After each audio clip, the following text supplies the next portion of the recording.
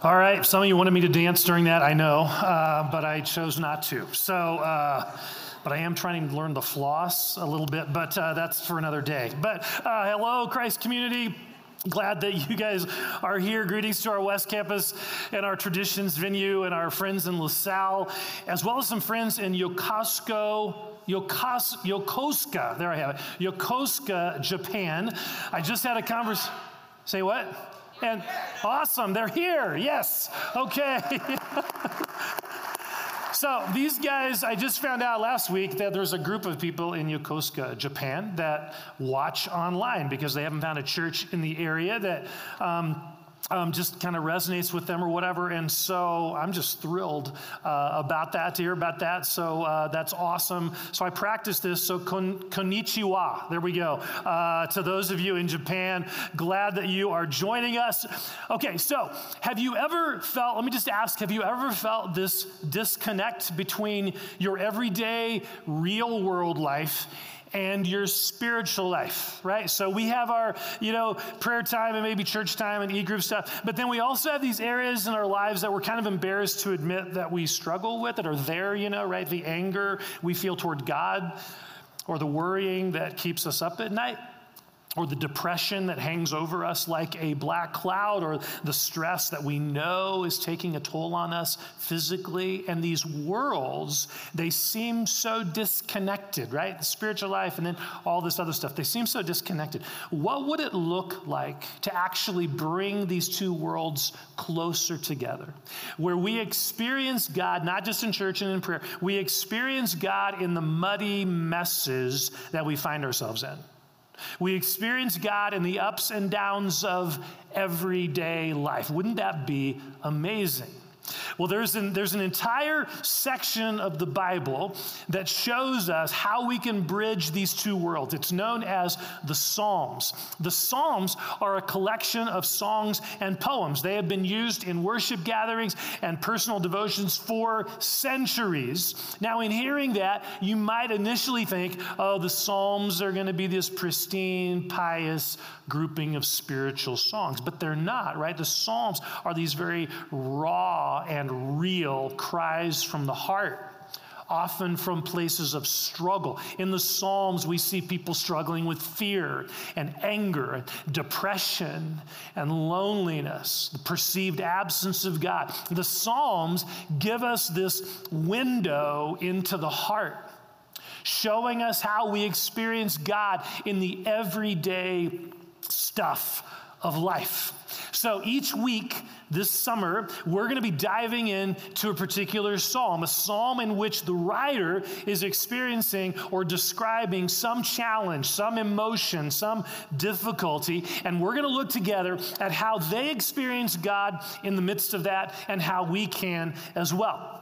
Well, today, I want us to begin with Psalm 1, which in many respects is the doorway into the Psalms. It's kind of the foundation for the rest of this amazing playlist from God, right? But it is actually more than that. Psalm 1 is foundational because it addresses a universal desire in every person's heart, and that is the desire for happiness, to be happy.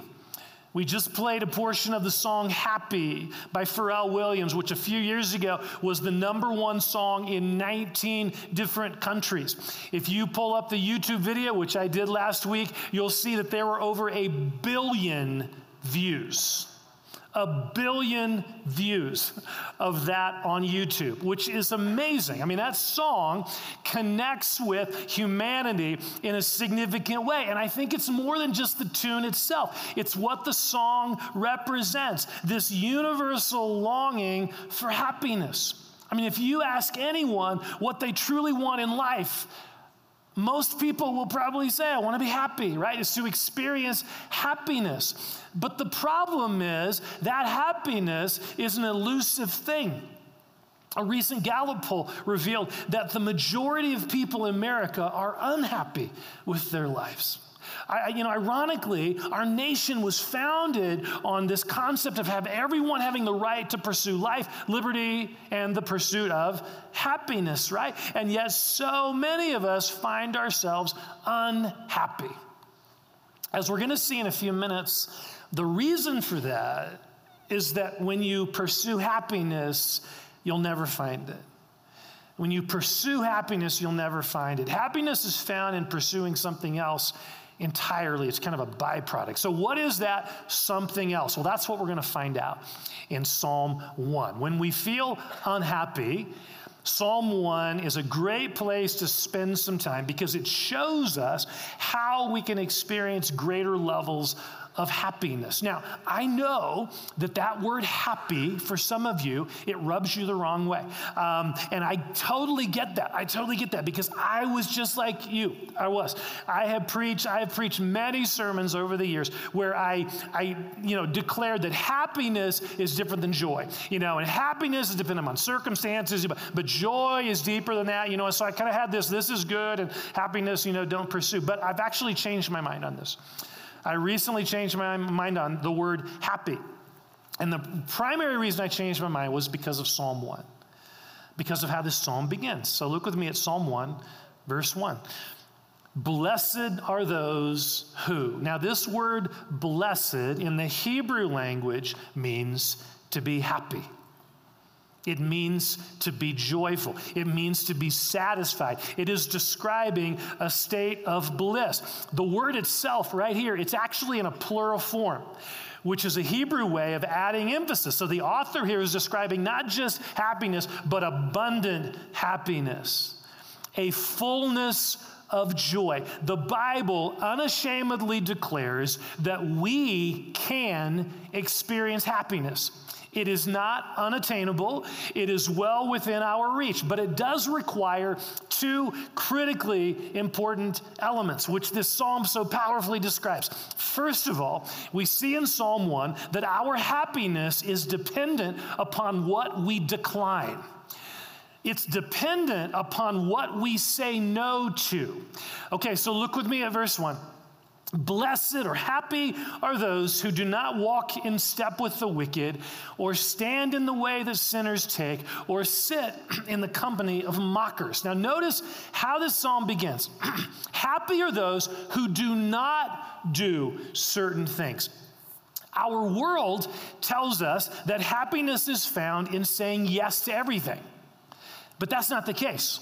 See, when you say yes to everything, you actually miss out on happiness. So there are three things that God urges us to say no to in order to experience greater happiness, and each of these increases in intensity, which we'll see. First is bad influences.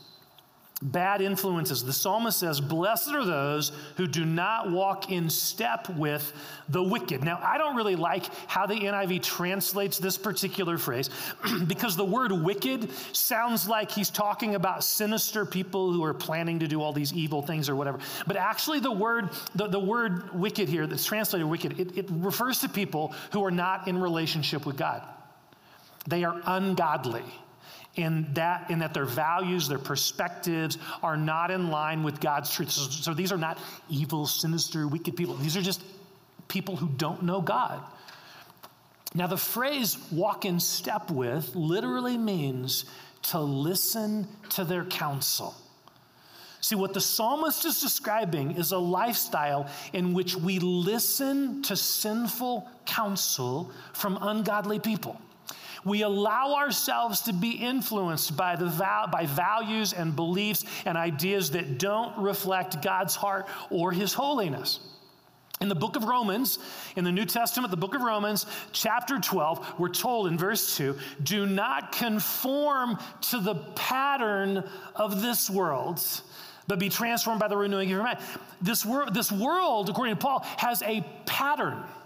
Right? It has a set of values and ideas that it regularly embraces, and it subtly or not so subtly pushes upon us. So before we know it, we are being influenced by these values of the world. For instance, I could pick any number of areas, but I think one of the huge areas is the area of sexuality. We are bombarded with television, movies, social media, websites that are regularly communicating ideas about sexuality that are not godly, that do not reflect the heart and the purposes of God. God created sex. He created us as sexual beings, and he has given us parameters. He has given us guidelines for our good as it relates to sexuality. These guidelines are for our good. But our world has a very different set of guidelines. They offer very different messages than what God tells us about sex. For instance, God says sex is an amazingly beautiful and powerful expression of love and commitment, and as such, it is to be reserved exclusively for marriage. Can you think of any there's probably one or two, but can you think of any sitcom or television drama or movie where anyone is waiting for marriage to have sex? See, our world has a very different message. Sex, according to our world, is recreational. It doesn't matter who you do it with or when you do it, no commitment. It's really just about you feeling good. Here's another message from the world around us. Looking at pornography is just a harmless, enjoyable pastime that doesn't hurt anyone. This is the prevailing view of our day. We probably hear it from friends, right? Or podcasts we listen to, or music videos we watch. And very soon, these things influence our thinking so that these ideas, they start to make sense to us. Yeah, that sounds right. They start to influence us, and they will rob us of happiness. We're going to see that a little later. They rob us of happiness. So here's a key question. Who are you listening to?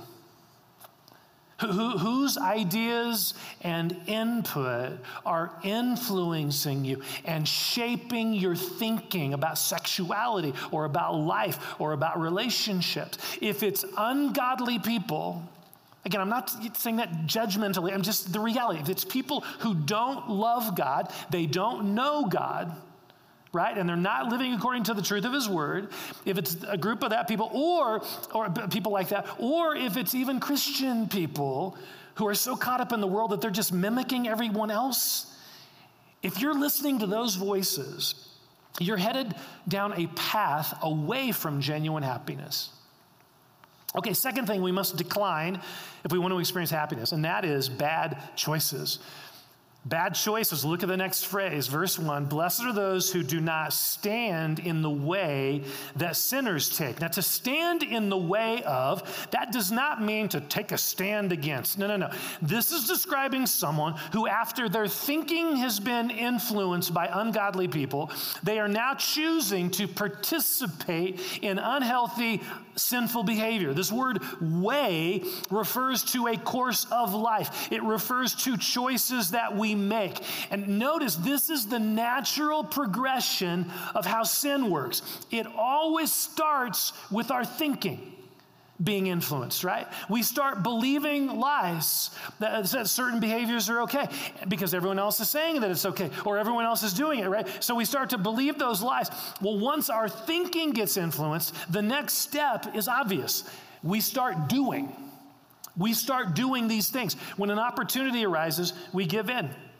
We choose to do something that is not honoring to God, or it's not in alignment with his way. And so suddenly, using the language of the psalmist, we're now standing in it. We're now standing in this. We are participating in this behavior. Our thinking has turned to action. So, for instance, back to the sexuality thing, if we repeatedly fill our mind with websites and television shows and movies and videos that freely encourage sex outside of marriage, guess what's going to be a natural choice when we start dating someone? I know of Christian people, a number of Christian people who struggle with same-sex attraction. And it is not a sin to have those feelings. It is not a sin to be tempted in that way. But if this is your struggle, if this is a struggle, and if in this struggle you fill your mind with books and shows and teachings of people who encourage you to embrace homosexual or lesbian behavior as your identity, guess what choices you will tend to make when you find yourself in tempting situations? See, this is how life works in any area, not just sexuality. I was just trying to give some examples. who we listen to and let influence our thinking eventually impacts our behavior. Which leads to a third thing we must decline if we want to experience greater happiness, and that is bad company. Bad company. Verse 1, blessed are those who do not walk in step with the wicked, or stand in the way that sinners take, or sit in the company of mockers. See, notice the progression.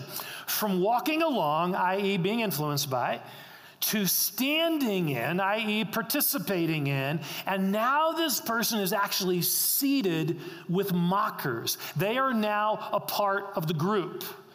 They are a part of this community, this gang, this group of friends who mock God, who make fun of holiness and purity and all of that. I mean, this is becoming increasingly prevalent in our day and age.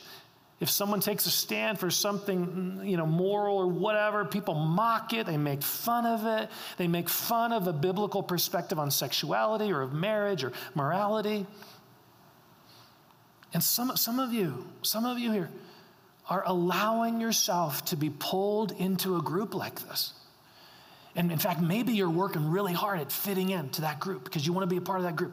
But I'm telling you, it will destroy you. It will destroy you. And here's how. Negativity, cynicism, mocking, these things are like cancer. And they spread into our soul, right? And so inwardly we think, oh, I don't really believe that stuff, but you're kind of a part of the group. But what happens is, over time, they settle into our soul. And all of a sudden, you don't feel like going to church anymore, or reading your Bible, or praying. You start to remove yourself from Christian friends or from youth group or from beliefs that you once held. Those things now seem so uncool. They just seem so ridiculous. Again, notice the progression from thinking to behaving to mocking. And the further we are on this pathway, the more happiness will elude us. In fact, later in this psalm, the psalmist uses very vivid language, very vivid imagery, I should say, to describe this way of life. Look at verse 4. Not so the wicked. They are like chaff that the wind blows away. Therefore, the wicked will not stand in the judgment, nor sinners in the assembly of the righteous. For the Lord watches over the way of the righteous, but the way of the wicked will be destroyed. See, what a vivid picture of what happens when we allow ourselves to be on this path that he's describing. We become like chaff, which is just the extra part of it. It just gets blown in the wind. It's just, we end up in this dry, dusty, vacuous, empty, unsatisfying place. It's a pathway that ends in destruction. That's what sin does. It destroys our lives. It robs us of happiness, right? It's back to our previous example. See, this chaff thing just resonates here. When we believe the lie that porn is harmless, we start to give in to it more, right? And the more we give in, the more control it asserts in our life. We can't stop looking. And it causes us, after a little while, it causes us to view the people around us as objects. The people at work, we just view them differently. We view them as objects. It causes us to have unrealistic expectations in our marriage, right? We become dissatisfied. We become discontent. It causes us to withdraw from healthy relationships. We become more isolated. It causes us to feel depressed and ashamed. It causes us to not want to spend time with God. It causes us to no longer enjoy the simple things of life. In other words, it brings destruction into our lives. It robs us of genuine happiness. Again, that's just one example, but it's a very prevalent one. It is everywhere. It is everywhere. I just read that 3 out of the top 7 websites that are most used, 3 of the top 7 are porn sites. Our local library offers over 250 erotic fiction books. This is our library. This is our world. When we follow along with these influences, choosing to just go along with what the world says is okay, because everyone seems to be doing it, seems to be okay, it's accessible, I might as well look, all that stuff. When we just go along with that, we actually end up headed in the opposite direction from genuine happiness. We end up like chaff, just blown here and there. So first we learn that our happiness is actually dependent upon what we decline. Secondly, the psalm shows us that our happiness is dependent upon what we delight in. It's dependent upon what we delight in. So look with me at verses 1 and 2.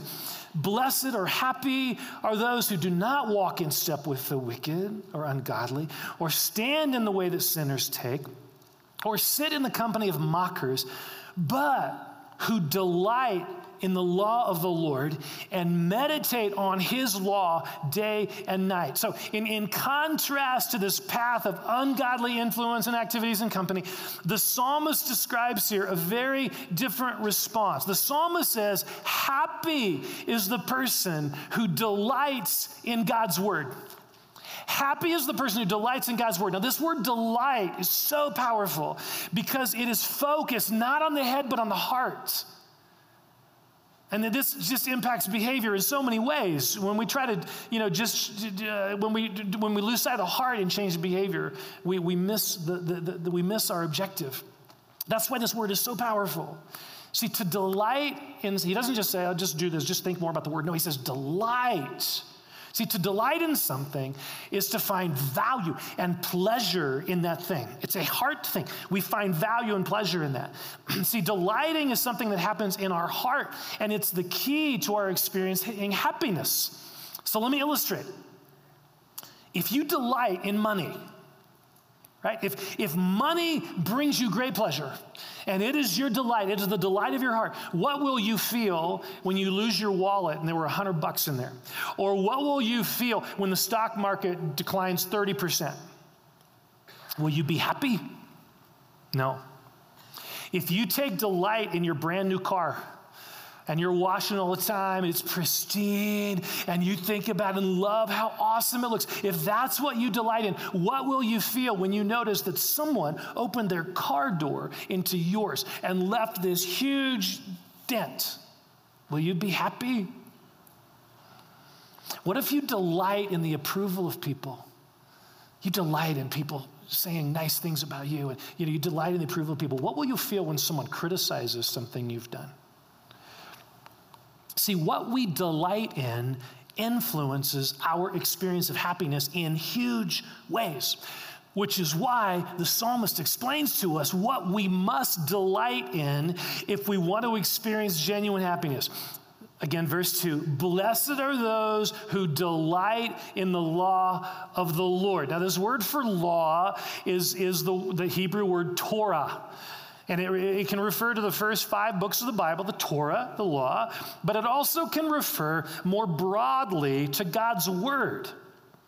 See, in contrast to the influence of the ungodly, as mentioned in verse 1, the psalmist urges us to delight in God's counsel, to delight in God's wisdom as found in his word. So the question is, why is the psalmist delighting in God's word? I mean, why is the psalmist delighting in God's word? Well, think about what God's word reveals to us.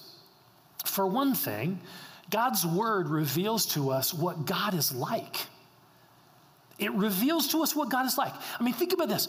We can look at creation and we can discern, a few attributes about God, how creative he is, how intelligent he is, right, and powerful, just by looking at the wonder of creation. So we can learn some things about God's power and intelligence. But just by looking at creation, if we didn't have the word of God, we wouldn't know about his love.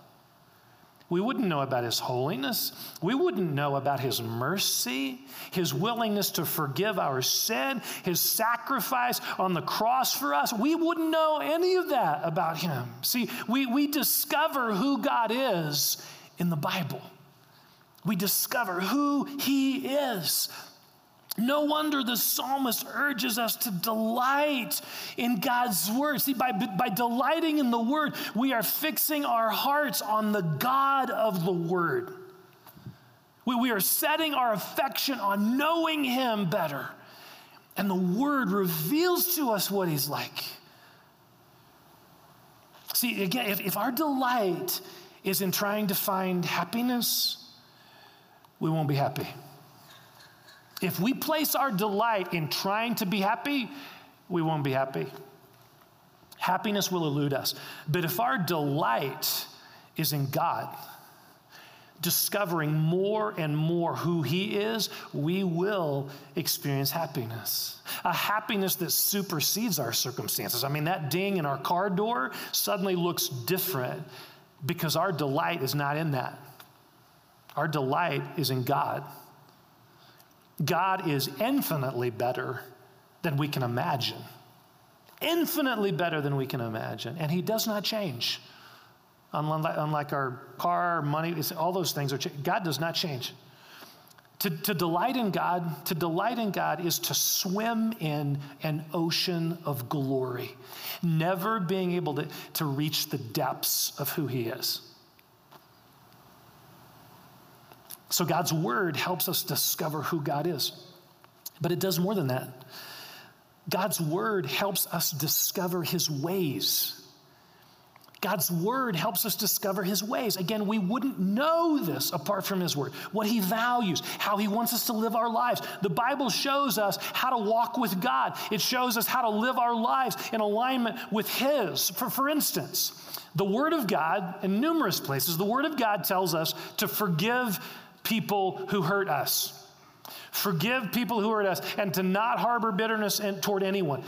That feels totally unnatural, right? It just does. On our own, we would not come to that conclusion. Why should I forgive someone who just hurt me? Well, the Bible says if we don't, bitterness will eat us alive from within. It will destroy us from within.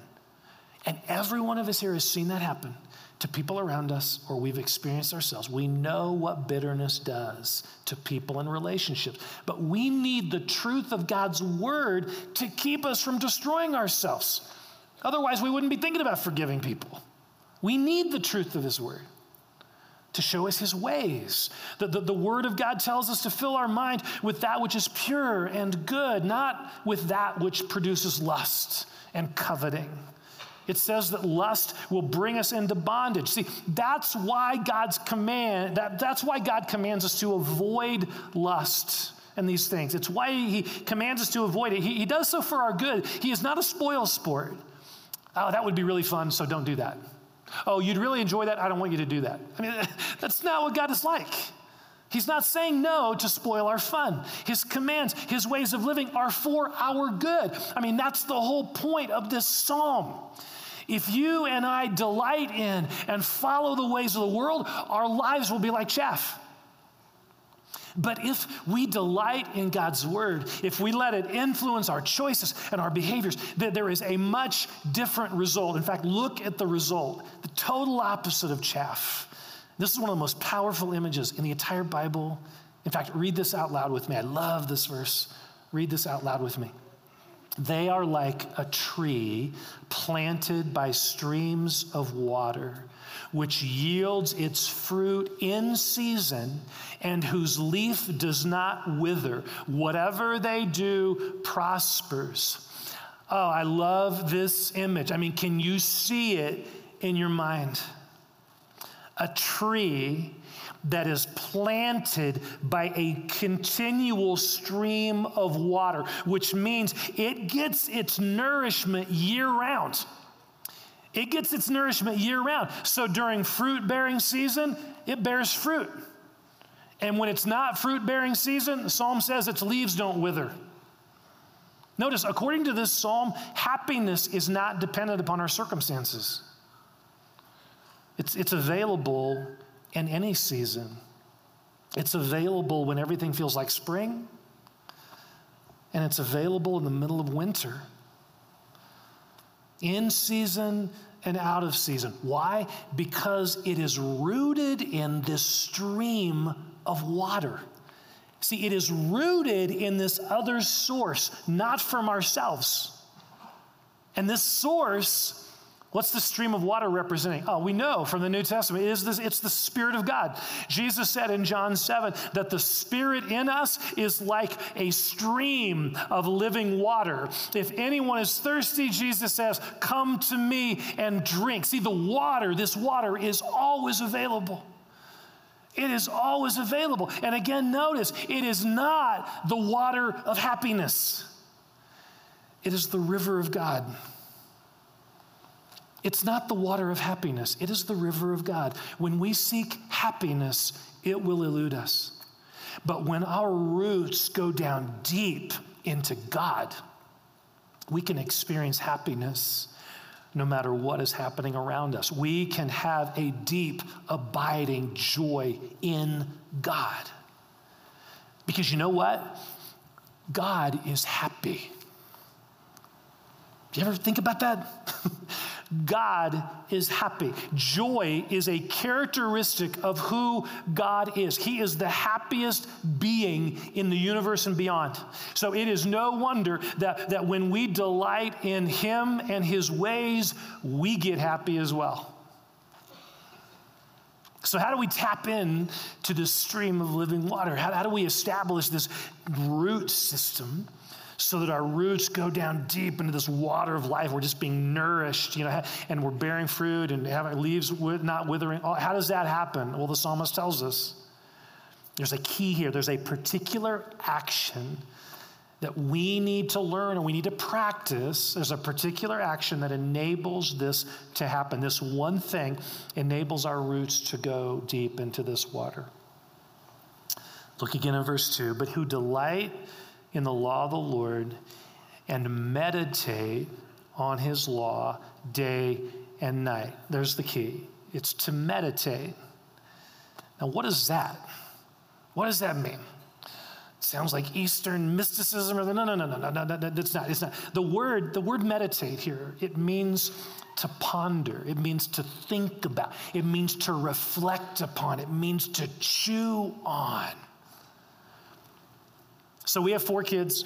My youngest, Joshua, a full bowl of ice cream takes him about 5 seconds to finish. It's brutal. I mean, it's huge bites and it's just gone. And then my oldest, my daughter, she savors. And so she has a spoonful and it'll take her like 3 times into the mouth with the same spoonful. She's just savoring the ice cream. Which one is meditation? It's my daughter, right? That's meditation. It is not about speed reading. Meditation is to slow down and to chew on a small portion of God's word, just to mull it over, to allow it to sink in, to emphasize different words, just to let it just kind of influence and shape our thinking and our perspective. That's what meditation is. And some of you are thinking, it's just too hard. I can't meditate. It sounds too biblical. It sounds too I'm just not like that. I can't meditate, blah, blah, blah. Hey, folks, here's the reality. We meditate all the time. Every one of us here meditates all the time. We think about our next hunting trip. We think about the house we're going to purchase. We think about issues going on at work. In fact, let me just say this. If you are good at worrying, you can be great at meditating. If you're good at worrying, you can be great at meditating because worrying is just meditating on what ifs. That's all worry is. We're just meditating on what ifs. When we worry, we are chewing on and thinking about a particular situation, what if, and different alternatives and all that. We're meditating. We're meditating. The problem is what we're meditating on actually robs us of happiness. It does. Notice the psalmist says, on his law, they meditate day and night. I love that, day and night. When you can't sleep from worry, here's the antidote. Meditate on God's word. Take a verse of scripture and begin to chew on it and mull it over and let it speak to you rather than all these circumstances and whatever. You just get it all worked up. See, happiness is found as we learn to meditate on God's word.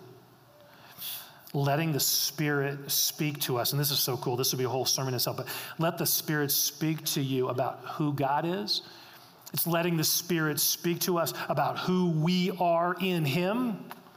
It's letting the Spirit speak to us about how he wants us to live. All of those things are life-changing. They are life-changing if we set our mind on them.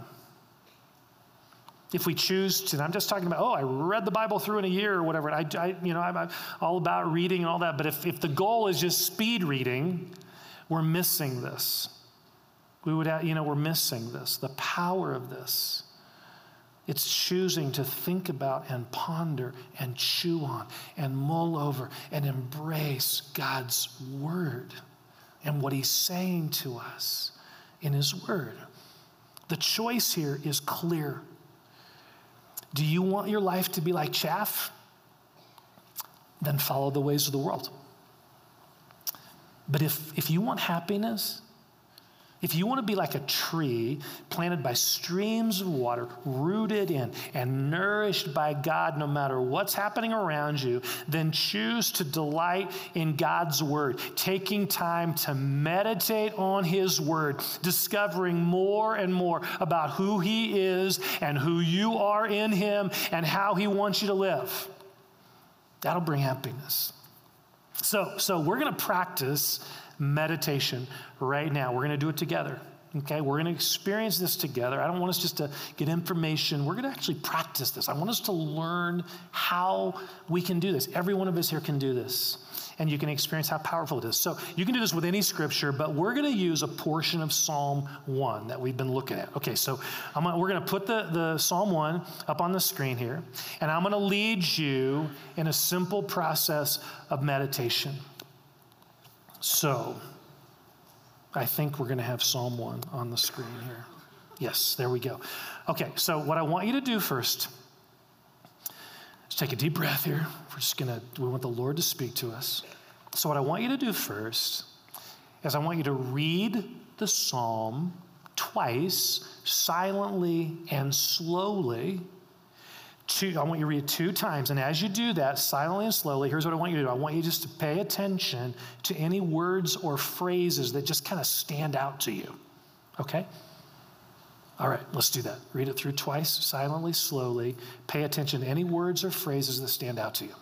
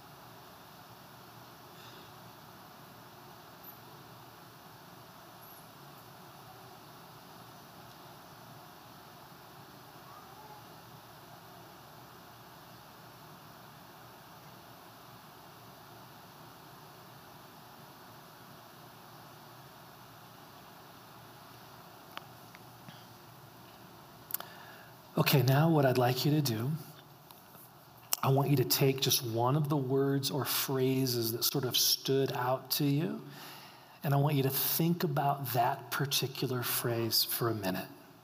Just chew on it. Just think about it.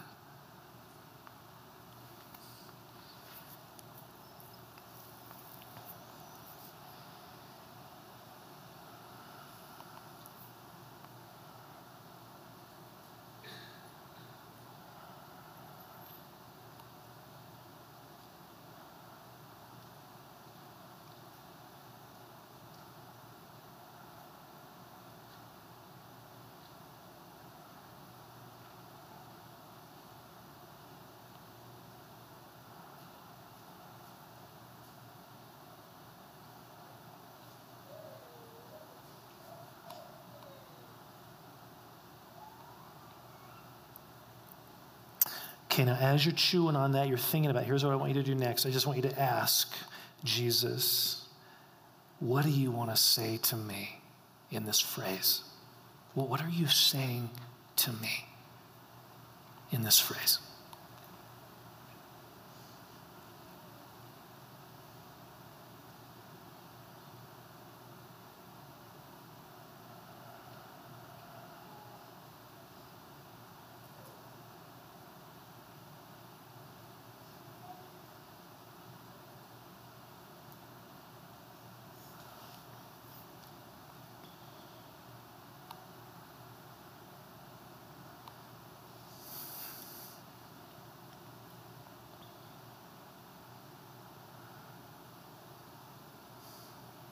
Now, in the quiet of your heart, I want you just to pray about whatever is being stirred in you, whatever you feel like God's saying to you, just pray about that. Just ask for his help or whatever.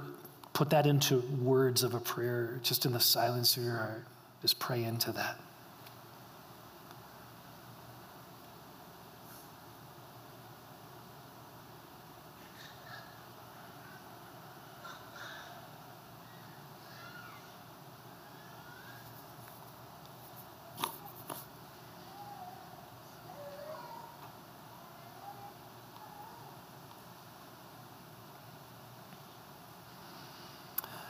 Okay, so you can look up here again.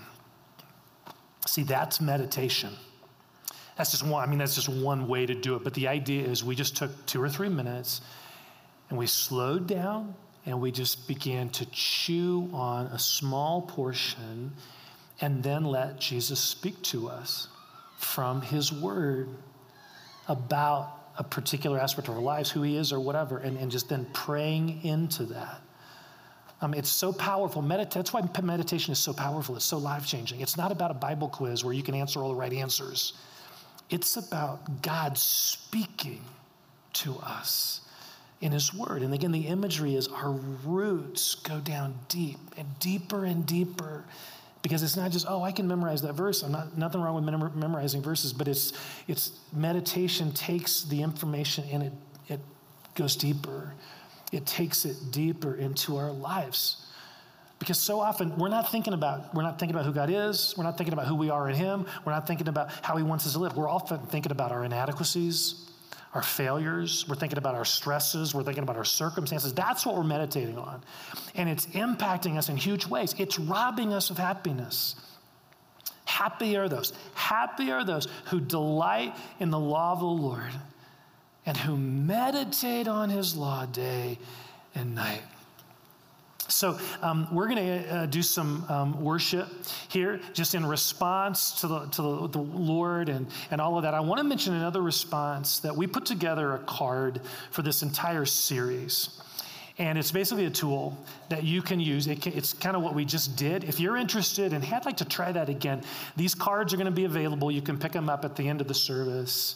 And on one side, it has the Psalms that we're going to be looking at in the series. And the other side, it has just this process we just went through. So you can take that card with you if you want and use this on any passage or on the Psalm that we happen to be going through that particular week. So we encourage you to utilize that if you'd like. So why don't we stand? If you want to sit down at some point, that's totally cool. But let me pray for us just to respond to God in worship. God, thank you for your word, and we pray that you would help us, even in this time of worship, to meditate on who you are and to be impacted by that. So set us free to worship you and to focus on who you are. Thank you, Lord.